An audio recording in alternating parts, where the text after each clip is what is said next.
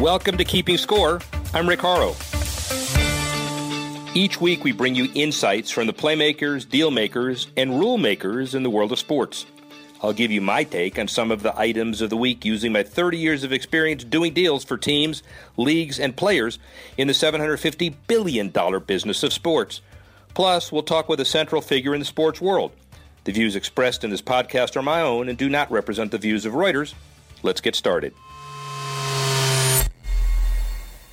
Sports Professor Rick Horrow, and we are keeping score with what might be the busiest week of the year, with the NBA and NHL finals happening, all of the soccer events happening all over the world, golf with the U.S. Open, tennis, lead up to Wimbledon, and there's even more. So let's get right to it.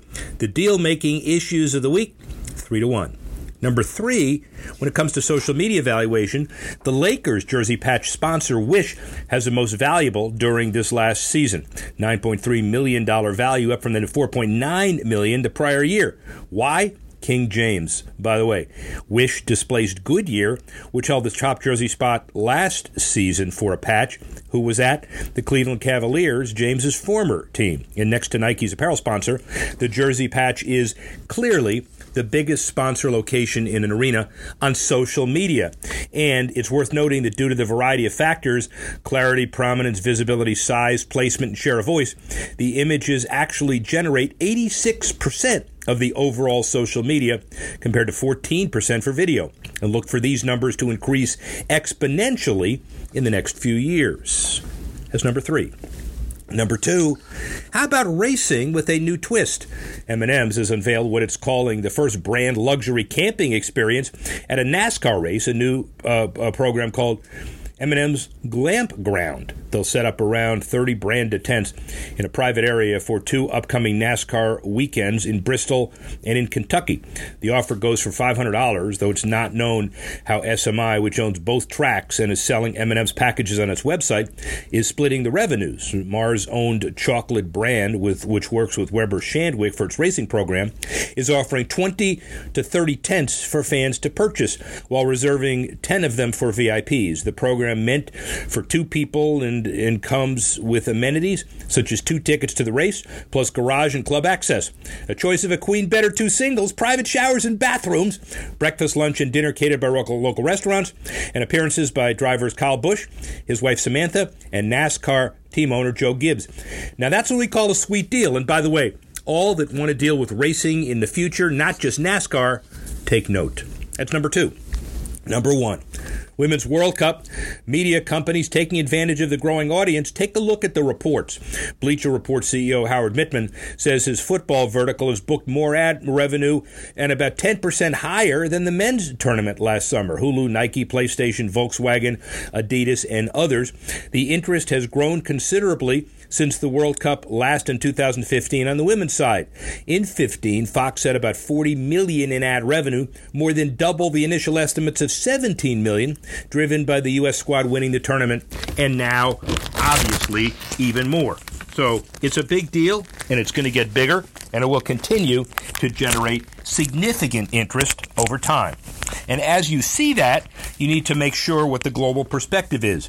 And who better than Lisa Murray, the worldwide Octagon EVP and Global Chief Marketing Officer, during her 28-year tenure to the recognized global leader in sports. She oversees marketing and communications for Octagon brands worldwide, and she's obviously involved in the largest global properties, including the Olympic Games and the Women's World Cup. She was named to Adweek's 2017 Most Powerful Women in Sports list and honored by Wives New York as a 2016 Women of Inspiration, and previously included in the Sporting News Annual Power 100 list and Sports Business Journal Top 20 Most Influential Women in the Industry. Lisa Murray. Sports Professor Rick Horrow, inside the boardroom, beyond the scoreboard. The biggest issues in a $1 trillion business of sports. Well over $1 trillion. It was $1 trillion 2 years ago, but the cost of inflation. And it is global. So it is obvious as we begin the Women's World Cup in France that we have a perspective of global CMO Lisa Murray, a 28-year tenure in the business, been at the right hand, if not the tiller of growing Octagon into the recognized global leader in sports and entertainment marketing. And we have her to give us varied perspectives on a whole bunch of things. How are you, Lisa? I am great. Thank you for asking.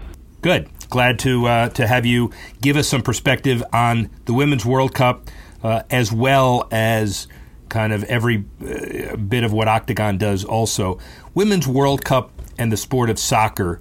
The men's game is growing by leaps and bounds in the U.S., even though the men's international qualification hasn't kept up. Women's World Cup, another story.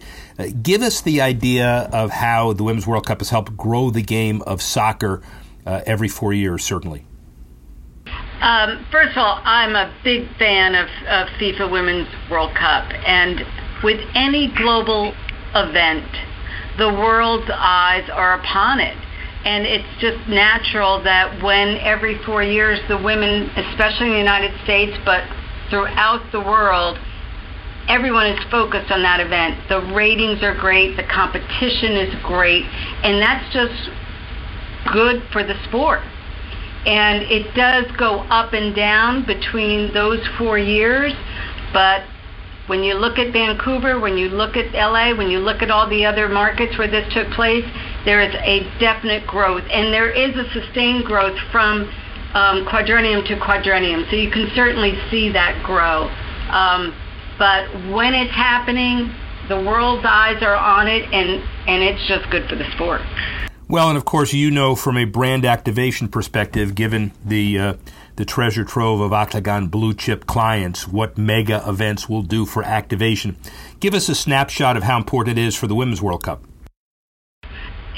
You know what, for any sport, but for the Women's World Cup, it's a great opportunity for brands to showcase not just for their female target audience or for their brands, but really for everybody who watches. And the great thing about Women's World Cup, it is girls, it is boys, it is families. It is not just your male or female adult that's watching it. It's truly families, and it's truly global, and it is a fabulous opportunity for any global brand to build their brand with a market and an audience that's a little bit non-traditional, to be honest, because the kids love to watch this.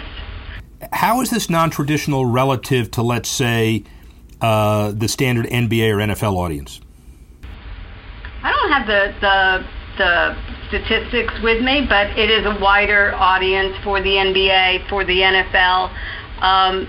And again, remember the word global. So this is the number one sport in the world. And NBA does a great job with global audiences, and the NFL does, but this sport, call it football, call it soccer, call it whatever you want, it is truly the global sport. And so that champions in anything. Of course, the global sport impact is increased because of the superstar nature of them. We, United States, xenophobe, have no shortage of American superstars, from Abby Wambach years ago to Alex Morgan now to Megan Rapinoe, because of her diversity in a lot of different contexts, what Visa just has done. Any specific players and stories you're particularly watching this year? Well, I think the whole U.S. team will be exciting to watch, and I think the U.S. team plays as a group so beautifully and as a team. So I'm excited to see how the women do together. I know Julie Ertz is someone to watch, Alex Morgan is someone to watch, obviously Megan, but these women have done such a great job as individuals from Vancouver to today,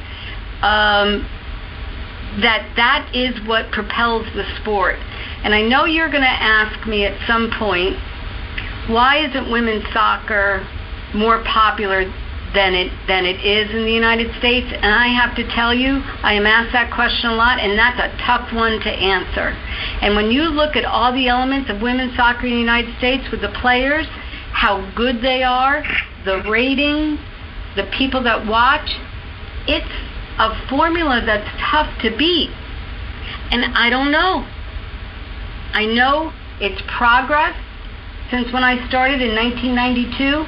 I know it's a positive story.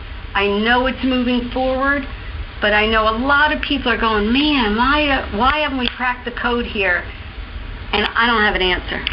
Well, at least you're honest about it. A lot of people make it up, and it never does work. And it's compounded by the fact of soccer generically in the United States. We've been waiting for the next generation to catapult it into the fourth major sport since I was growing up in the leather helmet days in the mid-'70s. And it continues to grow. The MLS certainly has been positive as well, but you have the double bump of the women sponsorship in sports piece. When is that going to kick in, and how is it? And then every 4 years, there always seems to be a peak every fourth year, and then building up 3 out of every 4 years. Does that ever change? The fact that it continues to grow every 4 years? The fact that there's such a long valley and a more intense peak, Olympic-related. No, that is the trend. That is what you see time after time. And that's true of the Olympics. It's true of the Men's World Cup. It's true of most global sports that happen every 4 years. So that is the case, and that's natural. Why wouldn't it be that way? So, and I do know, and I don't have statistics, but I do know that that sport has grown every 4 years throughout. It doesn't go back to nothing. It slowly moves forward and moves forward. I just know people want to know why isn't it the next big thing, and I think it's going to happen. Those women are too good for it not to happen. Well, let's focus on why it's important to hear what you have to say for a minute. Obviously added to the Adweek's 2017 Most Powerful Women in Sports, honored by Wise New York as a 2016 Women of Inspiration, and on and on. I mean, you really do know what you're speaking about. And when you try to sell a female or women's sport to a corporate sponsor, generally, is it any different kind of sale? Is it more for the female demographic who watches? Is it the buying power of the female in a household, which is over 120% in my household? Well, what's the biggest cause for positive hope to get more sponsors in the game?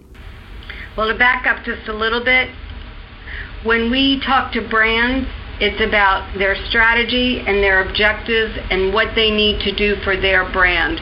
So we don't really sell a particular property to them to buy. This is more about what makes sense strategically for their business, for them to meet their objectives. And that objective could be brand awareness, it could be to sell more products, it could be to increase leads, it could be a million different things.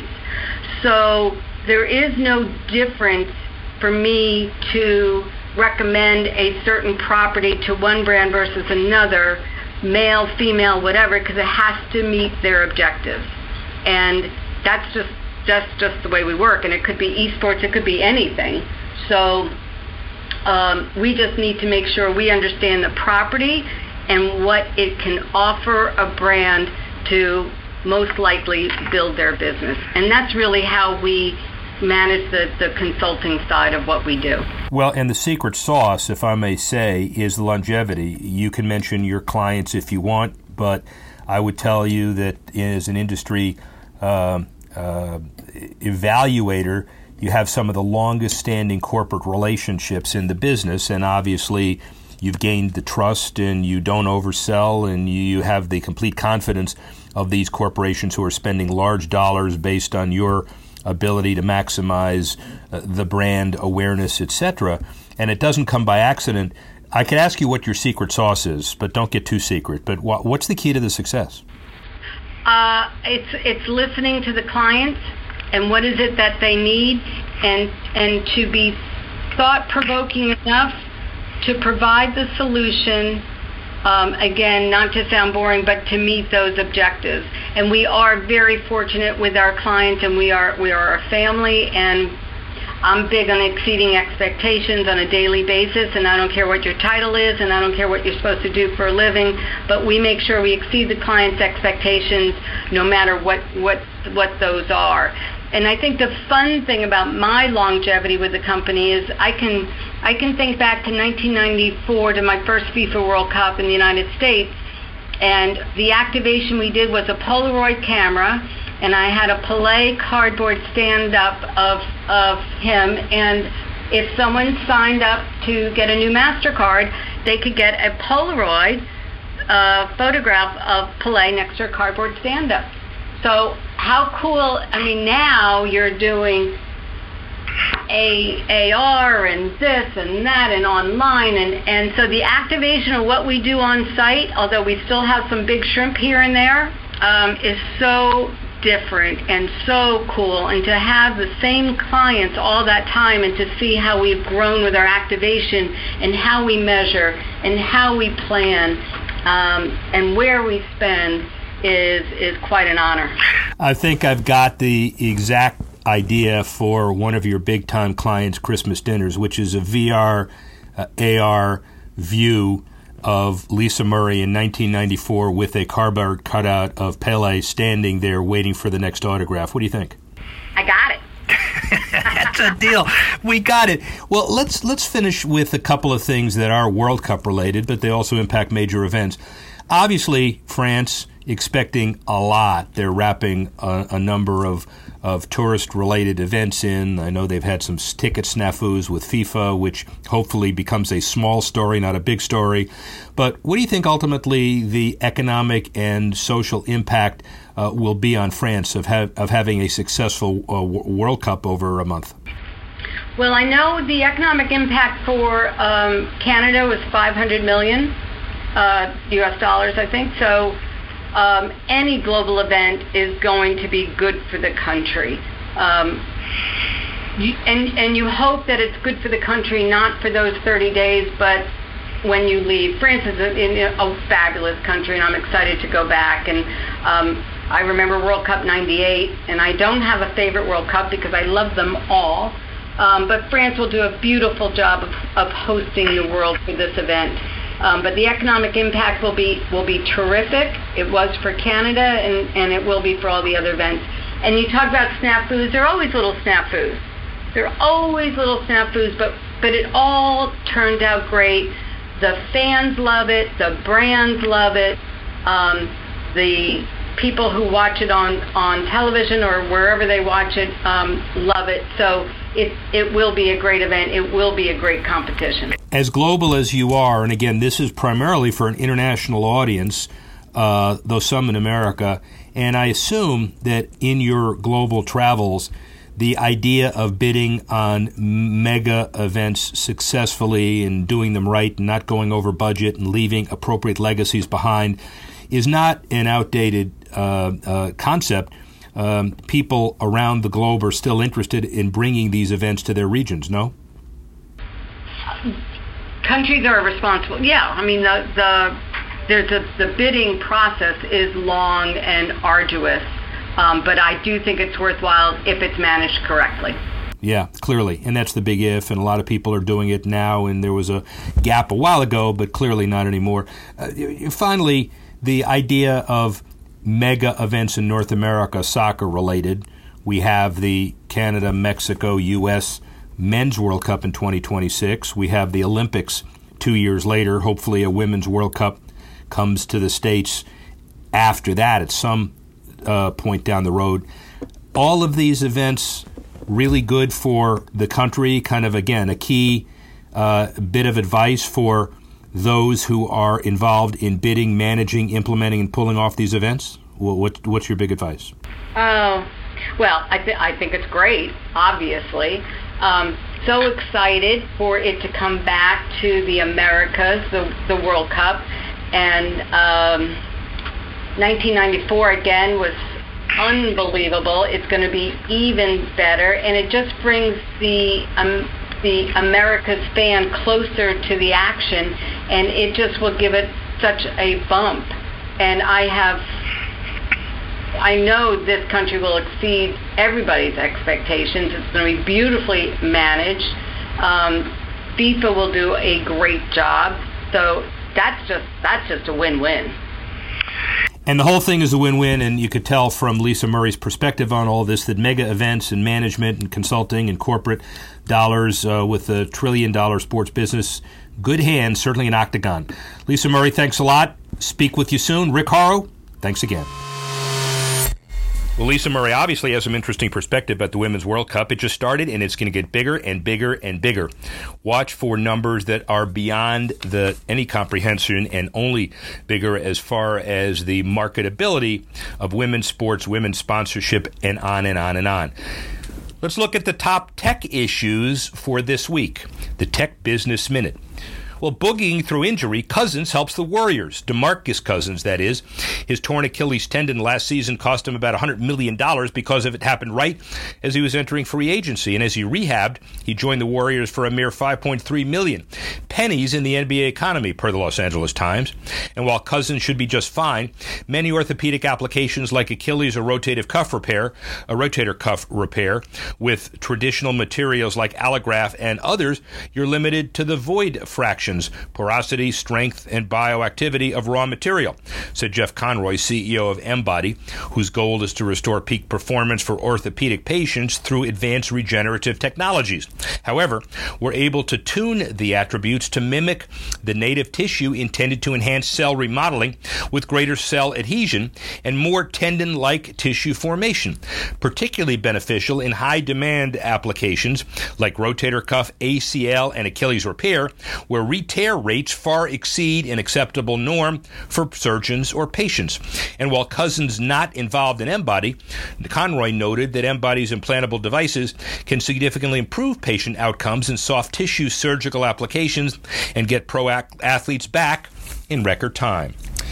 Shifting a technology issue well beyond that, how about to golf? Fox Sports unveils a huge tech expansion for this year's U.S. Open. Year after year since taking over in 2015, Fox Sports introduced new tech to the golf tournament. This time around, they'll feature TrackMan technology on every one of Pebble Beach tee boxes to measure swing speed, ball speed, smash factor, and carry distance, maybe even spin loft. Additionally, Fox Sports incorporates shot and fairway tracers and a mobile top tracer tower, which will provide a detailed shot line. According to Golf.com, Fox also plans to incorporate more augmented reality with the help of blimps and cranes to add better off-green video coverage. Fox also adding 210-degree angle penalty area cameras and more drones to capture the scenery of the course. 2019 U.S. Open unfolds. The tech may help both the avid fans and more casual golf watchers stay interested during lulls between shots. Certainly, that carry distance has an issue for some golfers. I don't even want to know. That's the tech top issues. How about the power of sports issues, philanthropy, this last week? Well, first, FanDuel donates to the Women's Sports Foundation for goals by Team USA. FanDuel is offering a range of fantasy contests for the Women's World Cup. We'll also contribute about $1,000 to the Women's Sports Foundation for every goal Team USA scores during the tournament. In addition to the $10,000 initial donation, the Women's Sports Foundation dedicated to ensuring all girls and women have equal access to sports and physical activity and the tremendous lifelong benefits they provide. To celebrate the Women's World Cup and Team USA, FanDuel partnering with Zach Ertz, Philadelphia Eagles two-time Pro Bowler, and husband of U.S. Women's National Soccer Team superstar Julie Ertz. He'll be entering several daily fantasy contests on FanDuel throughout the tournament. FanDuel also offering a brand new soccer game where the users can pick 7 players with a $100 salary cap. It's a play that mixes philanthropy and gambling, and FanDuel has stepped it up to support women's sports. Another sports issue, the Muhammad Ali Sports Humanitarian Award.